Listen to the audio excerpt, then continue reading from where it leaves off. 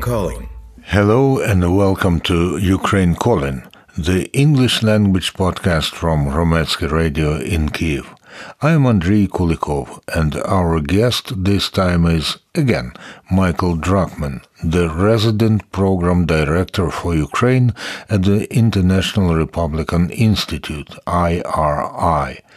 Mr. Druckman is an observant person, and a lot of what other people get to know from data presented by the traditional IRI surveys of Ukrainians' public opinion, he knows anyway, due to his stay in Ukraine since 2010, which means that he is profoundly in the know of our life.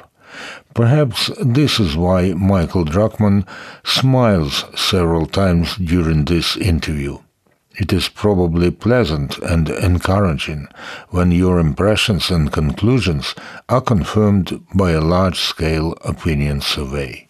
Well, IRI began looking at the issue of local governance shortly after the Euromaidan revolution, particularly in support of the decentralization reforms that the country was undertaking. And we wanted to have a tool that could help us measure citizen attitudes, not just to the reforms, but did they understand the reforms, in an effort to help the government better communicate so many of the changes that would be taking place. And this led to an annual survey, initially funded by the Government of Canada, to help us do that. And this is the 8th year we've conducted this survey. Unfortunately, we were unable to conduct it last year following Russia's full-scale invasion. But we're very happy to be able to have conducted it for the first time since COVID in a face-to-face manner in 21 of Ukraine's oblast centers. We had to wait a little longer than we like to. Normally, this survey was conducted in February and March each year, following the holidays, when it was the darkest, when people would be the most angry, and we wouldn't have any natural emotions or moods. So we wanted to really capture each year how Ukrainians really felt about a number of indicators. We wanted to wait this year until we were able to conduct it face-to-face. We tried to wait until we could conduct it in Kherson. We really wanted to be able to include Kherson.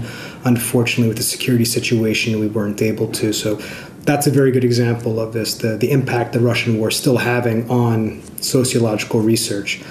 So the survey this year was conducted better late than never, and we conducted in just 21 of the 22 oblast centers. Still, why the opinion poll was conducted at this very moment in time? If we extrapolate Mr. Druckman's line of reasoning, it was worth waiting for longer so that we become even farther removed from the memory of that dangerous winter. With the way things are going today in Ukraine, it's almost every day is something new. And I think this feeling of trying to let's wait until the right moment doesn't exist. There is no such right moment, especially if we look at what happened last Saturday as we all watched in Russia and thought that maybe it would be one step closer to victory and this being over. Certainly, with each new development, things do change in Ukraine. But it was important for us to get back out there, at least take the pulse of Ukraine as it was in May. Where they were predictable is that we still see Ukrainians in urban center, these 21 urban centers, showing the same extremely high levels of support for European Union integration, for NATO membership, for feeling that the Ukraine has a strong prospects for a better future, which we see in national public opinion polling. What was surprising, there were several things that were surprising. One was the still very robust level of support for Ukraine's mayors and city councils after the winter we had, where many of these mayors and city governments were blamed for the blackout schedules, for many of the issues that we had with municipal services. I think it's very impressive that Ukrainian society is still having so much confidence in their local governance processes, despite, again, all of these challenges. Ukrainians are recognizing and appreciating more many of the services they had.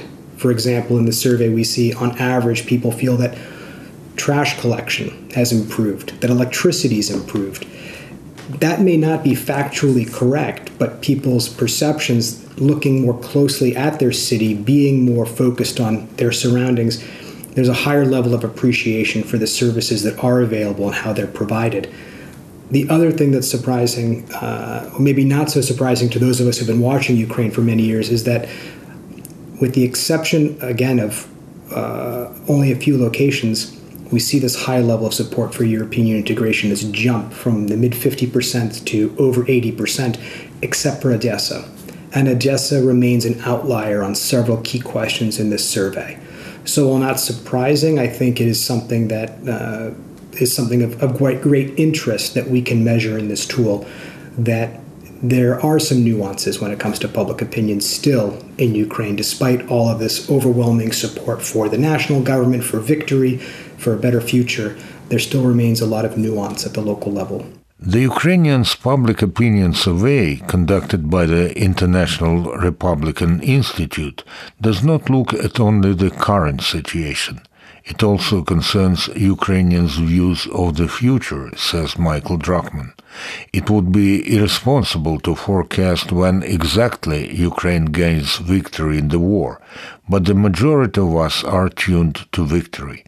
This is why, it seems, the survey of the International Republican Institute could use the wording after the victory instead of after the war. So within this survey, we did ask municipal residents, do they plan to stay after the war? And in aggregate, 92% of these 21 cities said they would plan to stay after the war. We also asked, in the event of worsening conditions due to the wartime situation, would they leave their communities? And in every city, the majority said no, they would stay. In fact, the second highest response was to join the armed forces of Ukraine. So we're not seeing, at least as of now, the potential for another mass wave of migration to Europe. Ukrainians have gone through these horrible 16 months they've gone through last winter, and at least as of today, they're saying no, they're going to stay. We do know through other public opinion polling that IRI has conducted, when asking internally displaced residents within Ukraine that have left their home, that are now predominantly in Western Ukraine, what will it take for them to go home? It's security, number one. So that is victory in the war is the number one condition, and we can assume that that also applies to those who've left Ukraine. When talking about life after the war, it seems that Ukrainians are rather exacting about themselves. I arrive at this conclusion from the results of the survey conducted and published by the International Republican Institute.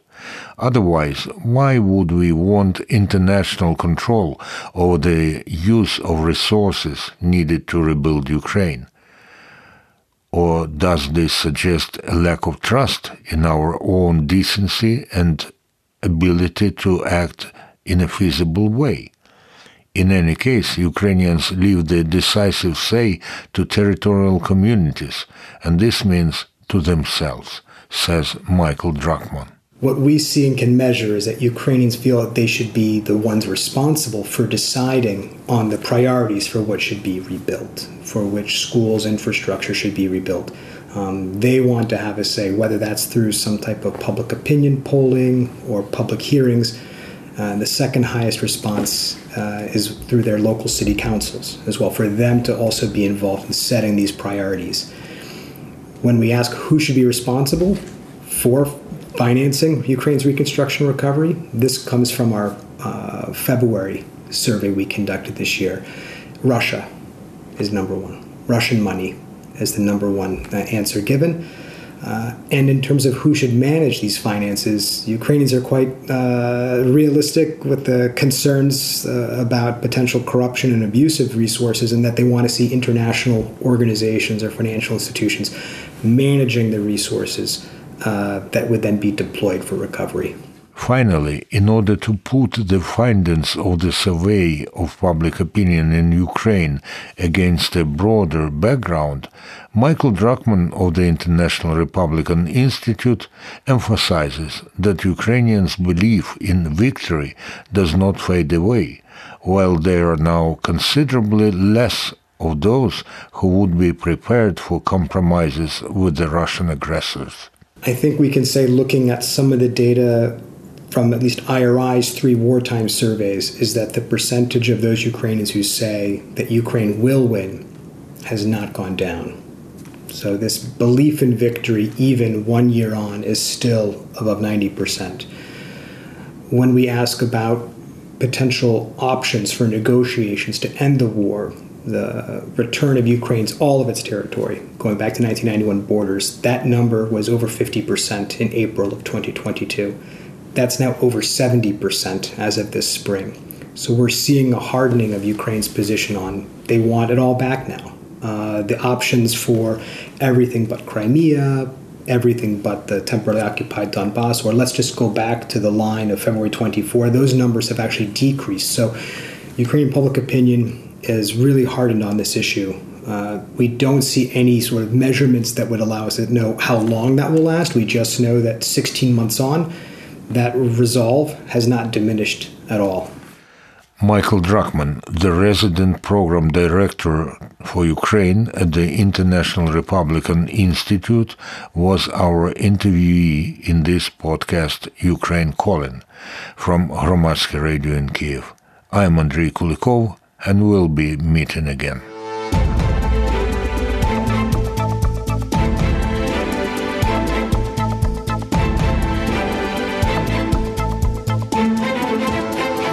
Ukraine Calling.